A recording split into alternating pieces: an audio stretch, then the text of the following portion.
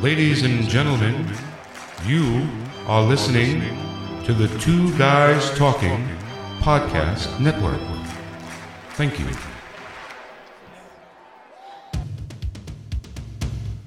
Welcome to the Pediatric Sports Medicine Podcast, hosted by me, Dr. Mark Halstead.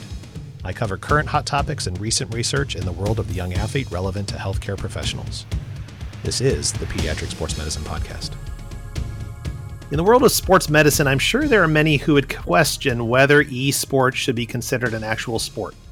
Interestingly, I don't think many of us would argue that cheerleading is a sport, but many states don't recognize it as such, and I'm guessing many of us aren't advocating to our state high school athletic associations to get it considered a sport and to get some of the protections and regulations it needs.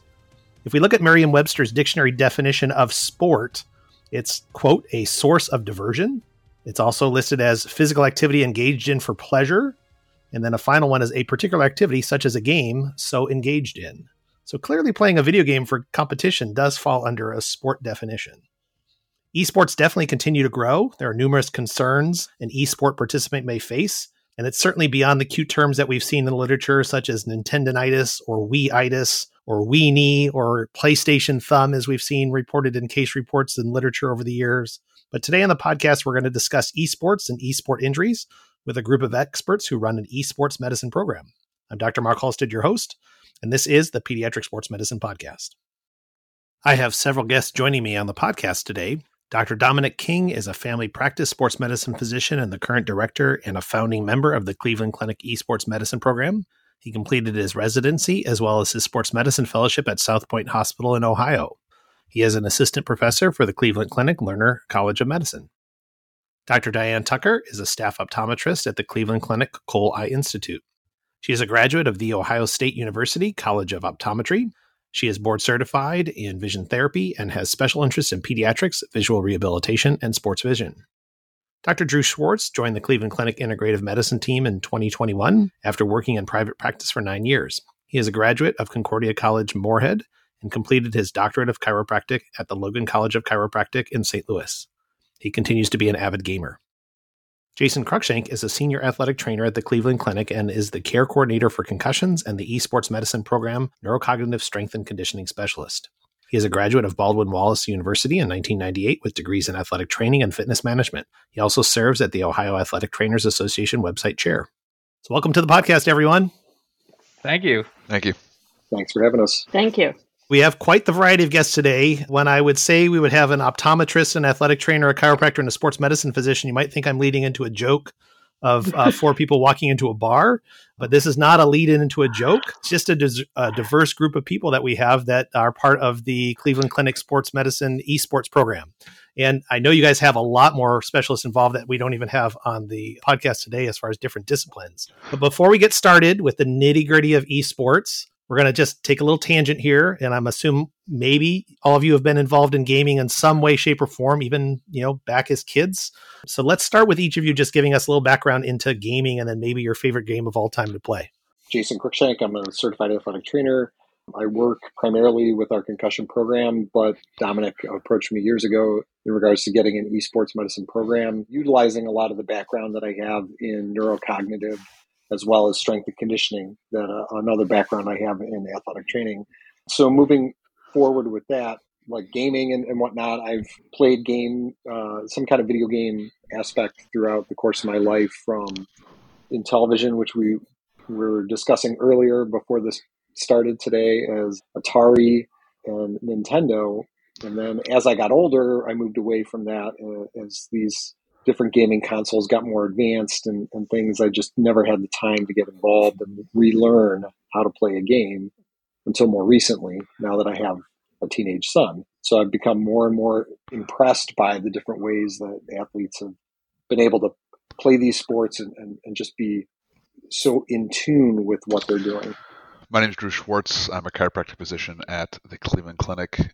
I've been working in esports for probably about 4 or 5 years with a blog I started in 2018, looking at wellness, performance, ergonomics. And then I came to the clinic 2 years ago and have been working with this amazing group for that long, which has been really great because initially we were both kind of working with different pro teams and esports teams, and it was really great to join this team because it's just so beneficial to have such an amazing talent pool here, and things that, and subjects that I have no idea about, whether it's eye health, neurocognitive, concussion protocols. It's really awesome to be part of this group. I initially started gaming a little bit with Nintendo, but not really. I didn't really get into gaming until about Nintendo 64 when I was about, 7 or 8, I think. So I played a lot of Nintendo 64, and then in college I played a lot of Halo, and that's probably my favorite game of all time is Halo 1, not Halo 2. Halo 3 was good. Very stuck in the mud on that. And currently I play a lot of different games, but League of Legends is my main game right now. I'm Diane Tucker. I'm an optometrist for the Cleveland Clinic and have been for a long time. And my whole interest in this area is I have provided functional vision and vision therapy for all different types of disorders. And this whole esports fit right into my area of different eye fatigue and eye focusing problems, as you know, with video gaming. And I would say I very early on used computerized video games with vision therapy that had been developed in my field. And I remember starting in the Atari format and playing these games first so that I could then use them and teach different strategies. Leading into now, I have eye trackers to actually play different games where all you have to do is move your eyes for the reaction time. I have worked with Elite Sports, providing sports vision therapy, and I currently work with the concussion group also with all of my neuro and cognitive background too. My favorite gaming, I'm going to really age myself. I used to love playing Pac-Man when I was younger. And leading up to now, I can't really say I have had any time, but at some point when my daughters were teenagers, we played Rock Band together, and I really liked that. Yep.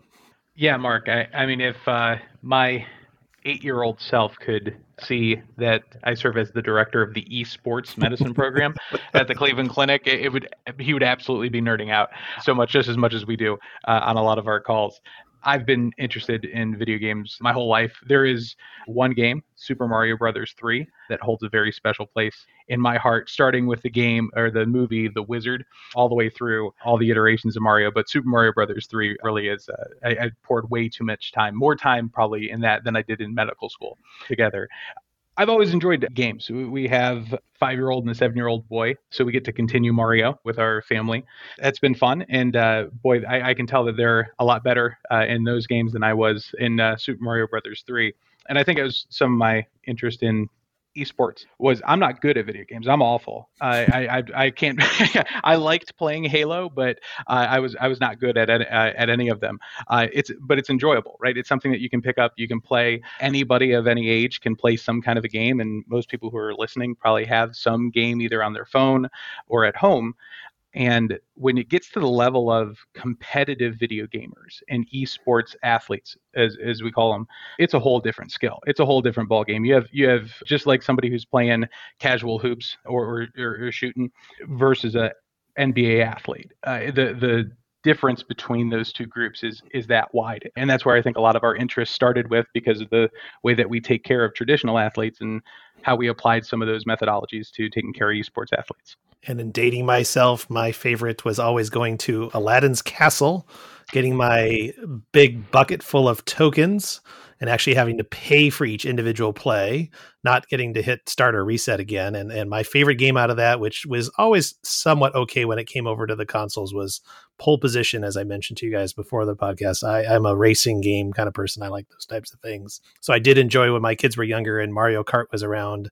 That was the one game I think I could probably beat them every once in a while on. I will not try and play my kids on any of the sports games now because they are way too good. And I'm not, with B button, X button, whatever, all the stuff that goes on there. That's way out for me. I kind of did Fortnite for a little bit when it was available on the iPad. And then when they had their nice little thing in a battle with Apple and they took that away and there's no more iPad version of it, I stopped. So I haven't played that for a while, but that was probably the only recent game I think I actually have participated in at any sort of significant level.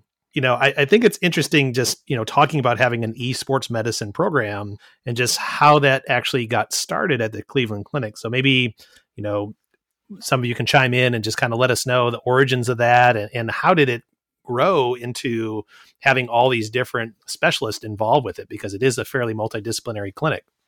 Yeah, the Cleveland Clinic is a massive organization. We perform a lot of different kind of surgeries, cardiac care, orthopedics, plenty of work that's done in our Cole Eye Institute for ophthalmology. It really is a world-class place to receive care. And within our sports medicine group, we take care of grade school, high school, collegiate, amateur professional athletes. And that approach to improving the health, wellness, the performance of athletes, Jason and I were joking around one day when we heard that some of the local colleges started an esports group and started giving college scholarships. And we said, we should probably have a video game program here at the clinic, right? And we have all of the resources. What would that look like? What started out as kind of a fun conversation ended up growing into some really large pillars around, well, how would you do that? And is there enough? Is this a fad? Is this something that isn't going to be around? And when you saw how much was invested in this, not just financially, just the amount of people who were around this and how much energy the entire idea of esports was generating, we felt like, yeah, you know what, if we're going to do this, we need to do this right and surround ourselves with the right people. And so that came into understanding from Diane, from a vision therapy standpoint, our sports medicine athletic trainers, strength and conditioning specialists, neurocognitive is what Jason does. As Drew mentioned, we found out very quickly we were not the only ones who thought about taking care of these athletes. And so Drew, as competition in Cleveland, was fun, and all for the right reasons too. We met on LinkedIn and knew of each other, and then when he signed on at the clinic, it made sense. So then we surrounded ourselves with sports nutritionists, sports psychologists, orthopedic surgeons, and really said, let's do this the right way. So if somebody comes to us and says, hey, we want some advice, how do we game the right way? How do we keep our esports athletes healthy? We had both the breadth and the depth of knowledge to help support that.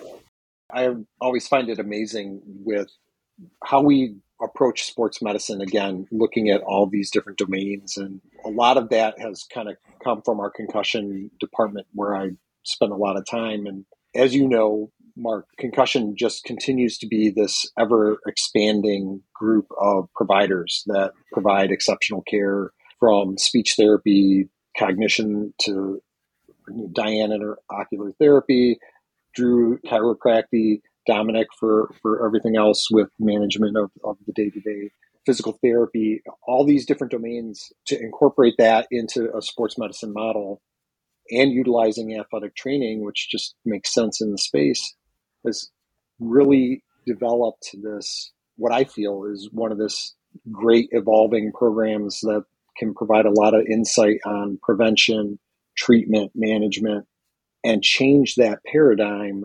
Maybe put down the energy drink and let's move on over, and we'll get you more focus on mobility, movement, changing your ocular stimulus so that you're not getting overstimulated, and that you can be at your peak performance. Everything's about peak performance, and Drew's done an amazing job with his ergonomic assessments and providing information on that. Some of our other athletic trainers with working into the exercise strategies that we're talking about for these individuals to keep them mobile, keep the blood flowing, keep their focus, their concentration on the things that matter, and less on possible pain, dysfunction, things like that. So it's a really great group. And again, we have all these pools to draw from that are based here in sports medicine, and it's really fantastic.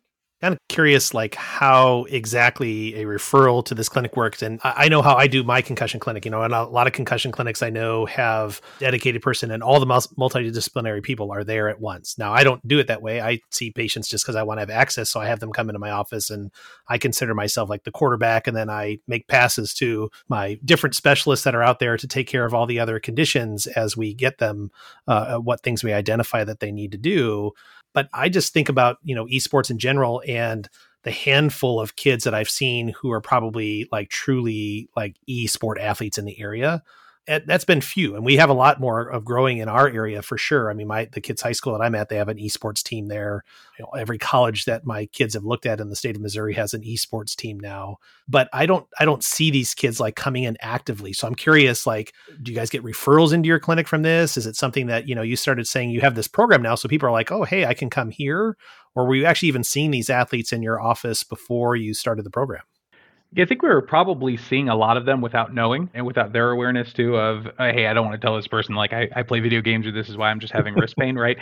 So I think it destigmatizes a little bit of that. It certainly gives some legitimization to the community.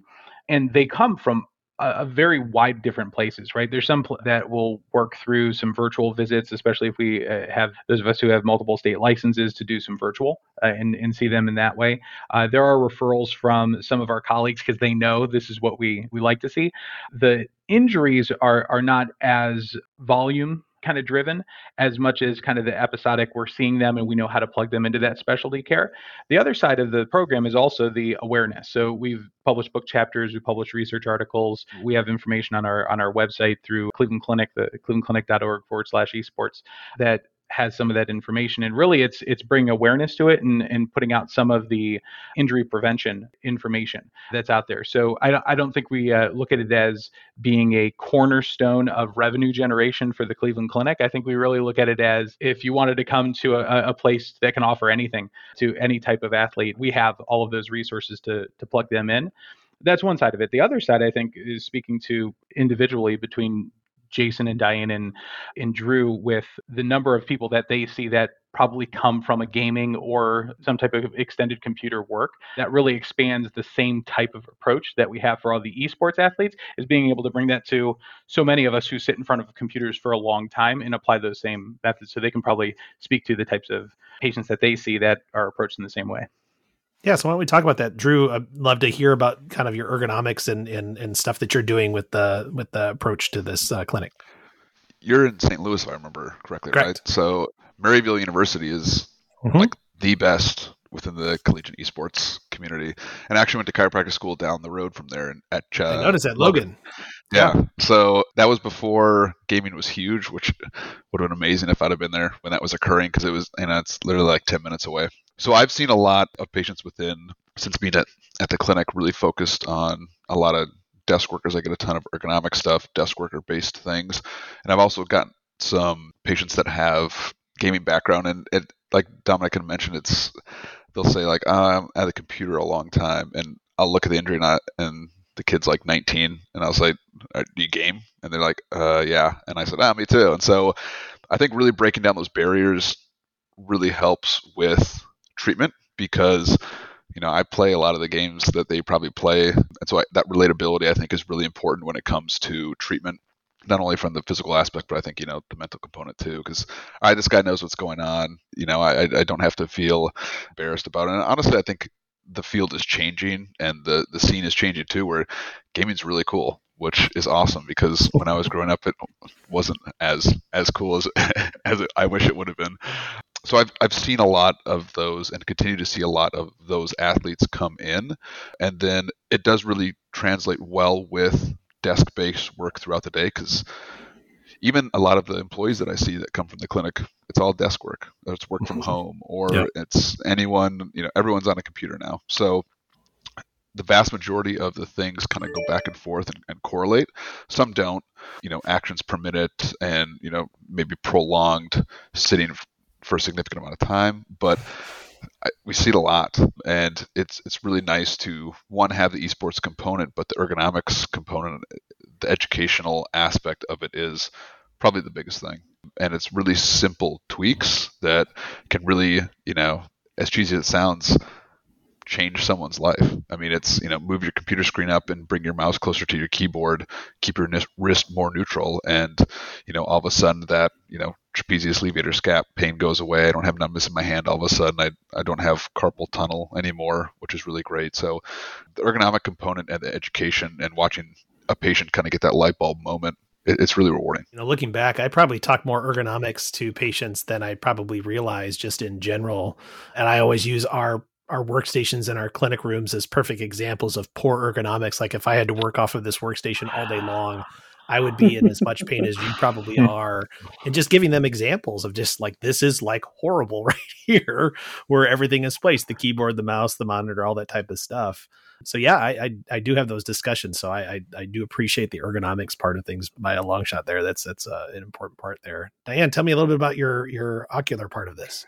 I think the biggest part that I play is I see a lot of teenagers for just regular eye examinations, whether it's their contact lens or eyeglasses. And it's really interesting when I will mention, especially if it's a new patient, do you play any sports? Do you have any extracurricular activities? And they are very afraid to tell me they're video gamers. And once I bring it up and say, oh, do you ever play any video games? And I see the parents rolling their eyes, and I'm like, oh, that's really great. Let's talk about it, and let's talk about how long your eyes are on this computer. And we need to make sure that you have the right, just even eyeglass prescription, contact lens prescription, because you'd be amazed that, especially in the teenage population, they're changing really rapidly. And all of these uncorrected errors, meaning refractive errors, they can really create a lot of eye strain and eye fatigue. And, blue light blocking is a big part of things right now. Gamers want to be careful of not using anything that changes their colors. So there's different techniques you can have on eyeglass lenses. I'm actually currently wearing a blue light blocker in my glasses to take down the glare. We also talk a lot in the exam room about when you should take visual breaks. And I think this is a big part of it, that nobody's really, telling them this. And the parents are like, yes, please go on, tell me more. And it's hard when you're gaming because you don't want to pause, especially if you're doing it competitively. So we talk a lot about that.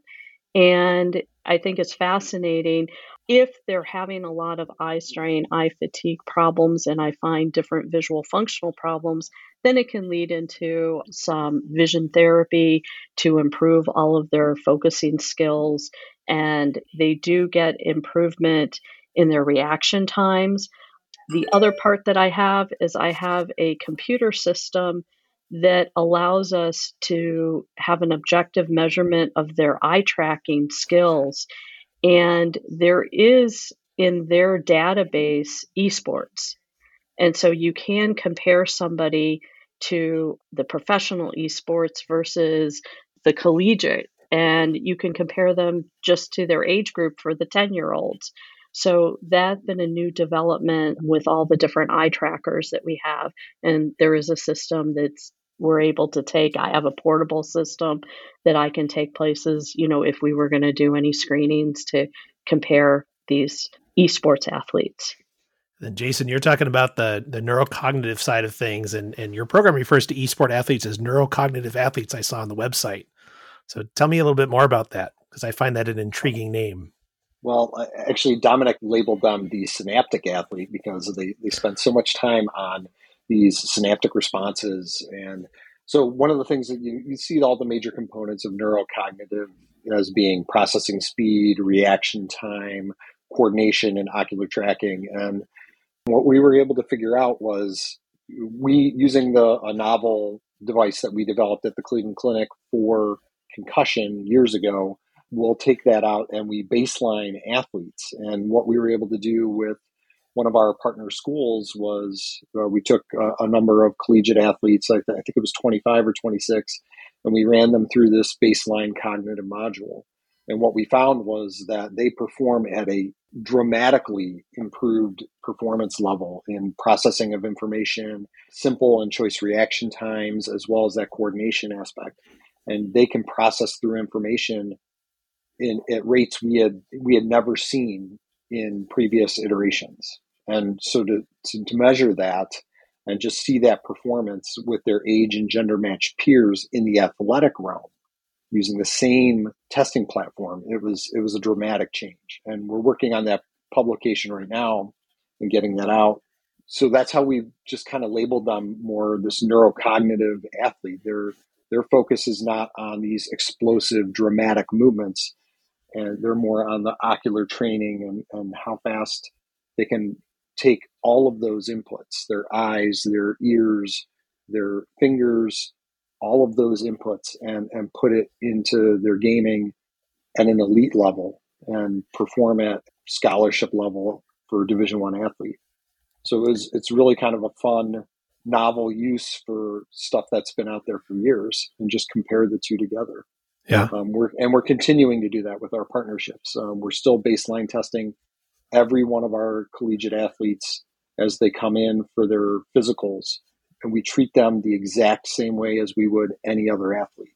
They're going to go through the same neurocog modules. They're going to go through the same pre-participation examinations that everybody else gets. And I think that makes the continuity of care great, and it exposes them to all these different things, knowing that, hey, I've kind of made it. This is an actual thing. I'm an athlete. And I think that goes a long way. I think that definitely goes a long way. Mark, when, as Jason said, and really put a pin on it, of them being athletes, it can be a slightly controversial, statement, right? Athletes, and this is a sport. And I think that's the skill that each competitive individual has, right? That's really where it comes up to, not just being casual, but really these are athletes, and this is a sport. Their ability to react to stimulus with accuracy and with speed outpaces their traditional cohorts with traditional sports. The U.S. military, the FAA, actively seek out collegiate esports athletes due to their ability to recognize, assess, and analyze data incredibly fast and accurately respond with appropriate actions. So there's a great opportunity there to understand how we can maximize those skills for athletes' future employment and also advancement of a lot of different industries. And two other points to that from a legitimization standpoint. So November 16th last year, the International Olympic Committee confirmed that its inaugural Olympic Esports Week is going to take place in Singapore the week of June 22nd of this year. And it really kind of marks that next major step in supporting the development of virtual sports within the Olympic movement, and also opens doors for some further engagement with the competitive gamers. And then most recently, the country of India officially recognized esports as a multi-sport event on December 23rd of last year. So the Indian government officials stated online gaming is a very loose term, but what we're talking about is competitive video gaming. That esport is considered a sport, and that's now overseen by India's Department of Sport. And that's really cool because it further legitimizes not only the sport, but also the community as a whole. So cool developments globally of seeing this as a sport with these athletes. And I think, some of it just comes down to just awareness and what's involved with doing these things at a competitive level, right? I mean, I've always been one of those that I never really kind of considered auto racing a sport. Yet I had the opportunity to go down to Charlotte and see how things are run down at NASCAR, and watching the training that they go through, how all the people who are involved in what they do, just from the pit crew and to the drivers. And once you get that perspective and you're actually put in that situation there, you're like, oh yeah, this is a little bit more than just driving a car fast. There's a little bit more there to this. And yeah, this is a legitimate sport. So I think it's just, again, I think it's just getting out of that terminology and not just thinking that, it has to be someone that is like physically going out there and actually doing something, which they are obviously physically doing something, not necessarily to the extent that we think for our traditional sports that would come into our sports medicine clinics on a regular basis, but it is still something that's out there. And again, I think that the awareness part of it, I think, is important, which is part why I wanted to do this episode, because we need to talk about these things. We are going to take a quick break, and when we come back, we will continue our discussion on esports. Wouldn't it be cool if your advertising could last forever? It can, with perpetual advertising. Here's how it works. Magazine, radio, and television ads are efforts that people might see or hear once, and then they're lost forever. Perpetual advertising provides you with the chance for repeat exposure and replayability weeks, months, even years after it's originally inserted inside a podcast. So even if your advertising is included in a podcast years ago, those efforts are still impactful, providing you with true return on investment, real impact, thanks to perpetual advertising. Are you ready to change the way you and your company or organization advertises?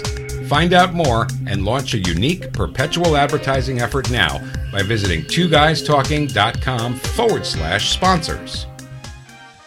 Dr. Mark Halstead here.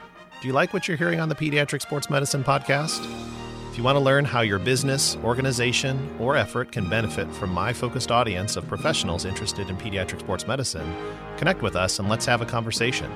You can reach out to us at pediatricsportsmedicinepodcast.com. Thought about a career in voiceover? Need a great, cost-effective on-hold message for your organization or business?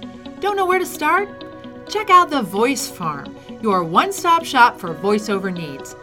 Check it out now by accessing The Voice Farm at voicefarmers.com and see what difference can be made with a company that's truly outside the box, from the voice box.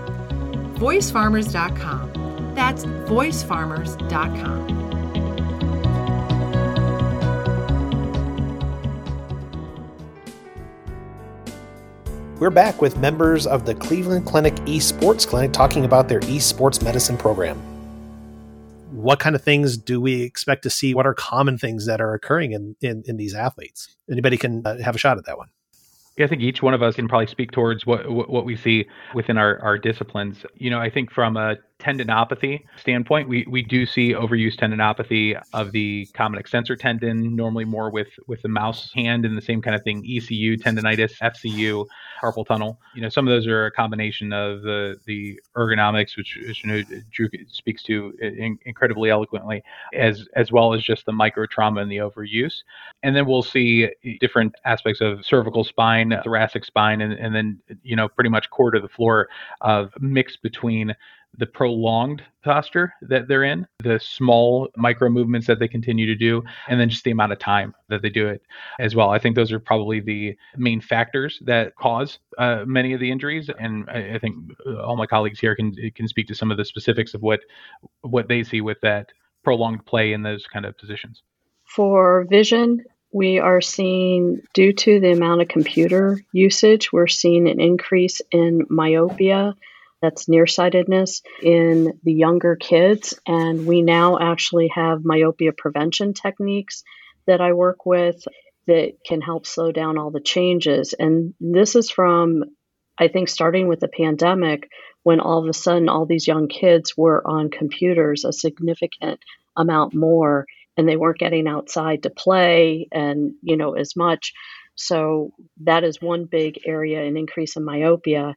For the video gamers, we're also picking up that they may have eye focusing problems in the area of convergence insufficiency. And it doesn't, in these players, they are pushing through it, and it may also shift their prescriptions or cause other areas to have gone down in the visual functioning system. And some of those will come out during an eye exam when they're very exacerbated, meaning that they have headaches, eye strain, really struggling to do their gaming, and then it slows down their processing speed. The elite gamers and really that are very competitive, a lot of them have figured out how to work through that. And what they do is they move further away from their screens to avoid a lot of the focusing issues. So they have learned to compensate for it also. But there are things that we can do to help them. Yeah, I think probably one of the worst terms that I heard that came out of the pandemic was the Zoom concussion. I don't know if you guys heard of that term. But, obviously it's a lot of what you're talking about and what people were experiencing just with prolonged screen use, where they were getting the eye strain and eye fatigue and headaches and loss of concentration and all those types of things, lost reaction time that were mimicking concussions. And some people started labeling these things as Zoom concussions. So I'm like, you better stop labeling it that way, because we're not injuring the brain with this here. Please stop, because then that downplays that concussion injury even more. Everything you're describing is stuff, certainly that was described with that particular condition as well. So hopefully we won't start labeling our esport athletes as having concussions from screen use.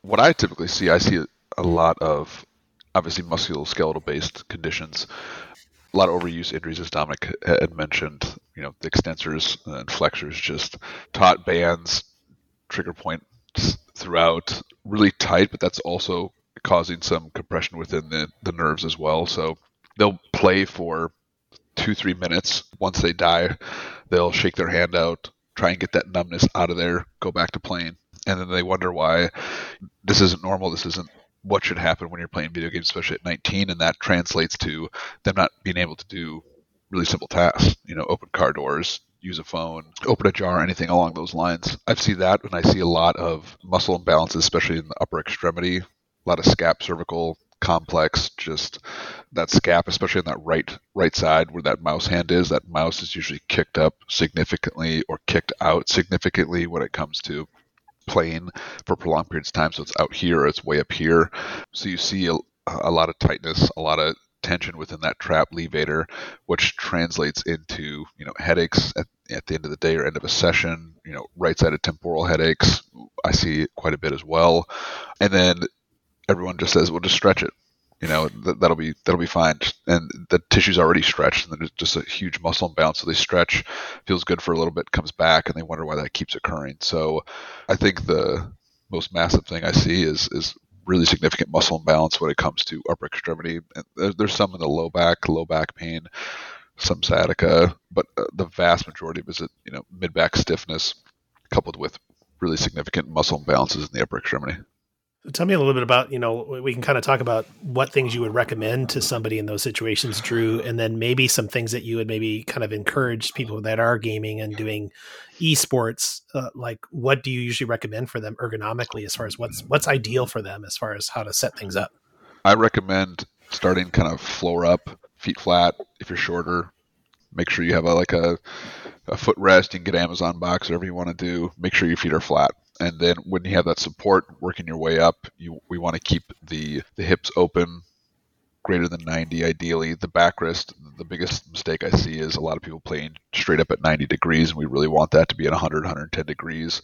But also actually sitting on the backrest, because you can have that angle, but a lot of people come forward when it's an intense part of the game, and I do that same thing. So focusing on all that with the chair, but also a method I call the sticker method, basically putting a sticker on the monitor or using like a little figurine or a token. So every time you see that, you look at that and say, oh, what is my posture like? And that can help reset, because you're not going to change someone in a mid-game tense situation. They're not going to all of a sudden just be like, oh, I need to sit back and think about ergonomics. That's the last thing on their mind. We want to kind of work within that sweet spot. And so when we can get to that sweet spot, get there. When we can't and we know we're not going to, don't try and force it, because that's going to decrease gameplay. That's going to just chunk performance. There's a lot of things that can be detrimental to that. And then as far as peripherals, mouse should be right next to that keyboard ideally. If you use the 10 key, fine. A lot of gamers don't, so I always recommend kind of getting a keyboard that is a smaller profile when it comes to that, so we can keep everything close to midline, and just keeping that right-handed mouse from creeping forward or creeping out a lot. And you see that a lot in first-person shooters that use mouse and keyboard. They do a lot of flicking. In a controller is a whole different animal, but as far as just with PC, we really want to focus on trying to keep that everything close to midline as best we can. And then the last thing is just wrist neutrality. The more we can keep that wrist neutral and not deviate in any plane is ideal. How about you, Diane? When you were talking about things as far as the eye, you mentioned something about how a lot of gamers will adapt and they'll sit back, but there some strategies that you recommend just to reduce the eye strain? I mean, I know, and I talk a lot about my concussed patients with doing the 20-20-20 rule with screens for them, but just in general, what would you usually recommend? Some of my colleagues came up with that 20-20 rule. And what it is after 20 minutes on a digital device, look in the distance for 20 seconds. So you're taking a break, making your eyes go off the screen. And that's actually a problem for our video gamers because they can't pause. I try to say, hit the pause button, take a break. But we all know what that means when you're being competitive. You're going to push through it. On some ends, it's easier for the pediatric patients to do all of the focusing skills. And if they haven't been able to use their eyes together, then we can do training activities called vision therapy to improve all of their skills, whether it's a convergence, a strabismus problem, any type of amblyopia to improve. And what I also find is their adaptations is sometimes it's as simple of giving them a new prescription or providing reading glasses, a very small prescription, not what an adult would use, but some can benefit from these reading prescriptions that take some stress off their eyes and also have anti-reflective on it or blue light blocking to take away some of the glare. But the biggest part is you need to make your eyes look in the distance and get your eyes off the screen. But there are training protocols that we can do to improve all of the focusing skills. How about you, Jason, as far as the neurocognitive side of things? Are you doing anything as far as specific things like rehab, so to speak, or even any preventative things for some of these athletes to improve their skills? Using some of the ideas that I've had just with talking about concussions, we focus a lot more on getting just a break. And we talk about, between the group of us, we established that 2 hours is an ideal time to get out and walk for 15 to 20 minutes. Change what you're doing, change where you're at. If you can get out into fresh air, that's an ideal situation. And it's very similar to what we concussion use as I affectionately call walk the dog therapy. You know, when you're stuck in that routine with symptomology that's just not fading away, you want to change what you're doing. And low-level physical activity has always been proven to kind of reset and get you back into focus and sometimes decrease symptoms. You know, so that's always one of our goals with talking with our groups that we work with very frequently is, if you're sitting in the chair for 2 hours, it's time to get up and move. And these are some of the exercises that you can do in this movement.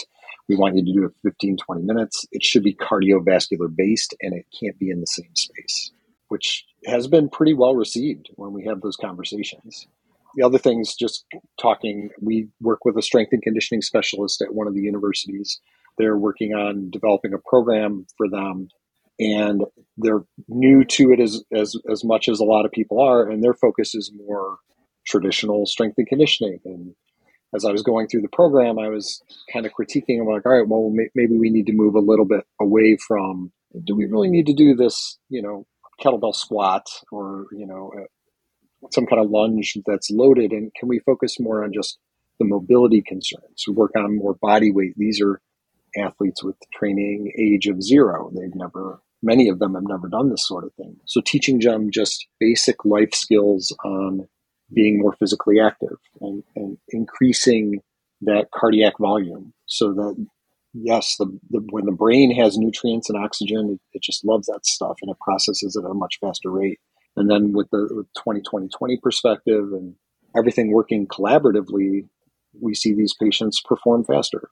We'll have to do a lot more research in regards to that and prove that theory, but all the research through neurocognitive performance thus far has been very positive. There was a study that was published recently that just showed 6 minutes of cardiovascular activity every hour made a significant performance change in esports athletes. I know it's a foundational study. It doesn't have a lot there just yet, but I mean, it opens the door to that paradigm. I'm sure you probably see it in concussion as well, Mark. You know, Yep. The more we move these athletes and get them up to more their baseline activity level gradually over time, of course, not too much, not too little, they just improve. And that's always the goal. Anything that we have not touched on esports and just esports health in general that you guys want to talk about before we wrap things up? Yeah, Mark, you just like when you're taking care of any patient population, you can see the benefit of having colleagues who are smarter than you are to be able to lean into to help you out in managing a lot of these. A couple of the other concerns or issues or interventions, auditory. You know, a lot of these esports athletes will have headphones when they're playing. So attempting to try to get within a range of like 60 to 80 decibels, 85 to 100 decibels is, you know, a lawnmower, a blender, a subway train. So, I mean, it's pretty loud, right? So trying to keep them down. And some of these headsets can really crank up a lot of the terms of like in-ear versus over-ear. We recommend over-the-ear headphones just to decrease the risk of cerumen impaction inside the ears. Colleagues spoke to a lot of different things from a musculoskeletal ergonomic and vision. From a nutrition standpoint, you know, if you look at a lot of the sponsors at some of these large esports tournaments, it's Jack Link's beef jerky, Pringles, Red Bull, Monster, right? So, I mean, not like super calorie dense, like good long release type of carbohydrates. So, you know, having a a sports nutritionist who can really speak to, you're doing something that requires a lot of your skill and attention for a significant amount of time. So you need to feed your brain the right way and you need to feed your body the right way. There's a lot of travel that's included in esports. So same type of travel recommendations that are made for all of our other traditional athletes are there. From a cognitive and psychological standpoint, there's a lot of great ways to leverage the social interactions and the team building that are in esports. So this is a place where previously undiagnosed mental health issues can really be found and treated and harbored as a place to be a psychologically safe space with gaming. Sleep hygiene is incredibly important with this group, and having a sports psychologist incorporated with treating some of these issues is just as important with them because of how they identify themselves as an athlete. Finally, just as a health professional, infection prevention, right? If you really want to see something that's gross, go on Amazon, go grab a couple agar plates and go swab your keyboard right now and then see what grows on that thing. I mean, it's not one of the things that we think about cleaning that often, and we touch our keyboards and mice all day long before and after a lot of different activities. So it's probably a big important thing. And our esports medicine group grew probably the most during COVID. So it was a very important thing to be able to mention with those groups who are getting really close to each other and they lean over and they talk to each other very close to. So those are kind of top of mind outside of what my colleagues talked about. Your cooties on the keyboard comment was kind of my little also trigger to stop wearing ties in clinic. Just knowing the research behind the grossness of what is harbored on our ties that don't frequently get cleaned. So yes, I can certainly envision what we would grow off of a keyboard of somebody for sure, especially if they're, engaging in the four main food groups of esports too, and the loveliness and the greasiness of a lot of those types of things. So we like to end our podcast with something we call the Pearl of the Podcast. It's everybody's opportunity to kind of give their key take-home point. And since we have four of you, you can kind of give your four individual take-home points that you think is kind of the key areas that you want people to know about when we're talking about esports. So my take-home points are: number one, remind your patients to have routine eye care yearly. That's a big point in case their prescriptions are changing rapidly, especially in the teenage years. Remind them to take their eyes off the screen and look in the distance. And if they are showing any symptoms of eye strain, eye fatigue, decreased performance, they should go to an appropriate eye doctor who sees pediatric patients and or adults with functional vision skills. I think my Pearl of the Podcast is really looking at when someone comes into your office or an athlete comes into your office, not being the traditional practitioner and just say, rest and it'll get better.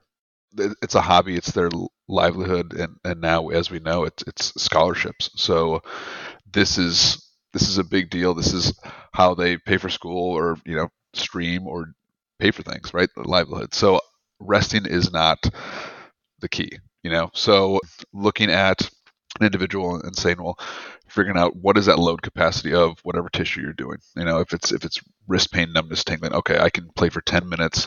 Okay. And then I start feeling it. Well, then we're stopping at 10 minutes. So you're not going to play ranked. You're going to be playing some normals. So you can just quit out and, get banned or something like that. But you're able to play that 10 minutes, you're stopping. And then what can you do productive during that time? Could it be, doing some eccentric loading of the extensors? Is it doing ice massage with lotion? Is it looking at VODs or walkthroughs or ways to improve gameplay? Or is it, walking on the treadmill or doing some mobility exercise? There's ways to, while you're injured, be productive during the time you'd normally be grinding or playing the game, and looking at it from kind of how we look at it, a holistic standpoint where it's a multifactorial thing rather than just rest and then 6 months later you're able to play again. Well, no, why is it causing this? Why is this happening? And looking at it from that perspective rather than just rest and kind of brushing the industry off. Yeah, as I always say, rest is the 4-letter word in sports medicine, and we need to find ways. And that's the nice thing about knowing about each of these individual sports and activities is if you know what's involved, especially, whatever positions, in this various sport, there are ways that you can probably still keep someone active and doing something rather than just sitting on their butt and doing nothing. And even when we're talking about sitting on our butt gaming, there's still obviously alternatives you can be doing in that situation too. So yeah, I totally wholeheartedly agree with if someone's just telling you to rest alone and not giving you alternatives to do, then we need to think about something else. How about you, Jason?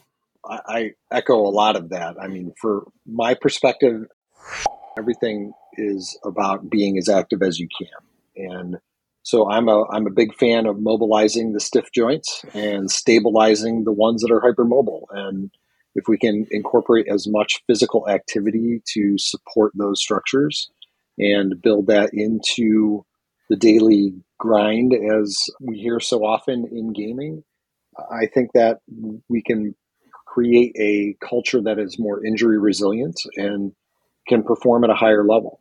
And so as we develop more and more of these programs around the exercises, physical activity, as well as these gaming activities, and find that balance in training so that we can make them as elite as possible, I think that's going to be the changing of the paradigm for a lot of the perspectives on sport. Physical activity is one of the things that we lack the most in this country. And I would just love to see that incorporate more across every paradigm. And performance enhancement is physical enhancement at the same time. I feel like that's a little preachy at times, but I mean, objects at rest tend to stay at rest. Mm-hmm. And objects in motion are always better because you can't keep them down. So that's my pearls of wisdom. The other thing too is, we really don't talk about sleep enough. I think sleep is probably one of the big things that we need to focus on more than anything. The brain really gets its highest performance enhancement when we get a good, solid sleep. And that's not going to be 8 hours for every person. But the idea that when we are sleeping, that's the time that the brain can really process the information that we've had for the day. It cleans itself off, shakes off the debris from the day, and it gets refreshed and ready to go for the next. So if we recognize that sleep's an issue, we need to address that. We've done a few discussions in that respect, and I think that we need to keep that in mind as well. If you're not asking sleep questions for an esport athlete, then you're letting them down a little bit so that we can get them at their peak performance. We got to make sure that we have all the pieces together so that we can move forward. And Dominic. Yeah, Mark, I'd like to thank you for engaging our group in this way. Number one, don't be afraid to do new things. If you have a group of patients or a population or something that's just really kind of passionate for you, keep being passionate about it. Let people know, because you'll quickly find yourself surrounded by, again, people much smarter than you who can help you out and build a foundation for that. And with esports athletes, just like with traditional athletes, esports athletes have unique sport-specific training and injury prevention needs. We believe that esports athletes deserve the same comprehensive evidence-based approach to health, wellness, and performance optimization that we deliver to traditional sports athletes. That's in line with our mission as sports medicine professionals to promote the physical and the mental well-being of all active populations, regardless of their level of activity or their competition or their abilities. So combine your passions for what you love with the education that you have. Get some friends around you who can do the same and have fun. That's how we learn new things in medicine and end up on podcasts with Mark talking about video games late at night. So thank you. Thanks for the opportunity. Absolutely. So I'd like to thank each of our guests today for offering their insight and expertise in esports medicine. I'll be sure to have some links to their program and information from their program in our show notes, so be sure to check those out. Also, be sure to check out our entire podcast library at pediatricsportsmedicinepodcast.com. Follow us on Twitter at PedSportsPod, and we appreciate your 5-star reviews. I'm Dr. Mark Halstead, your host, and this has been the Pediatric Sports Medicine Podcast. Thank you for joining us today. We hope you will join us for future episodes. Find my entire library of episodes at pediatricsportsmedicinepodcast.com. I'm Dr. Mark Halstead, and this has been the Pediatric Sports Medicine Podcast.